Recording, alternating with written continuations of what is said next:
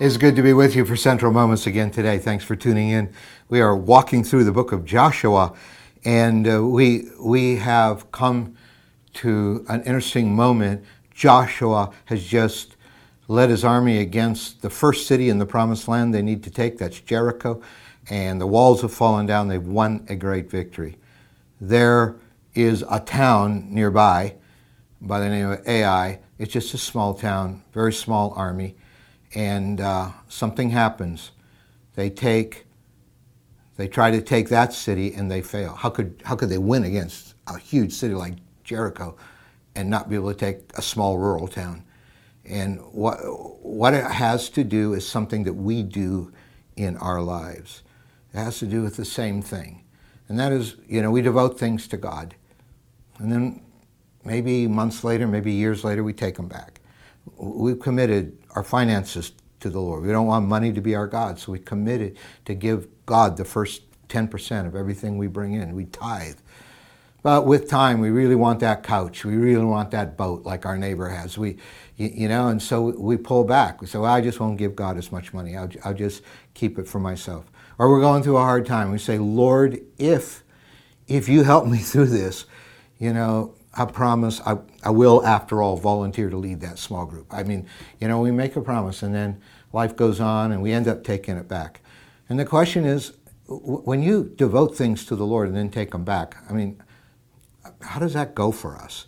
And Israel's going to find out that in the end, it only weakens us. It weakens us. And that's why when they attack Ai, they end up experiencing great defeat. Because verse 1 of Joshua 7 says, when the Israelites were unfaithful in regard to the devoted things, Achan, the son of Carmi, the son of Zimri, the son of Zerah, of the tribe of Judah, took some of them. So the Lord's anger burned against Israel. Now they devoted all the property that they would take in Jericho, and Jericho was defeated, and give it to the Lord. That belonged to the Lord. Achan kept some of it for himself. So the devoted thing he took back for himself. Now Joshua sent men from Jericho to Ai, which is near Bethaven, to the east of Bethel, and told them, go out and spy out the region. So the men went up and spied out Ai. This is what he'd done with Jericho. So for Joshua, this is just like same song, second verse. So we'll send spies first and then figure it out. And however, they end up experiencing that humiliating defeat, even though the spies said, we only need to send 3,000 soldiers because there's hardly anybody in this town. And they end up getting defeated, and 36 Israeli soldiers die. Then Joshua, verse 6, tore his clothes and fell face down to the ground before the ark of the Lord, remaining there till evening. And the elders of Israel did the same and sprinkled dust on their heads.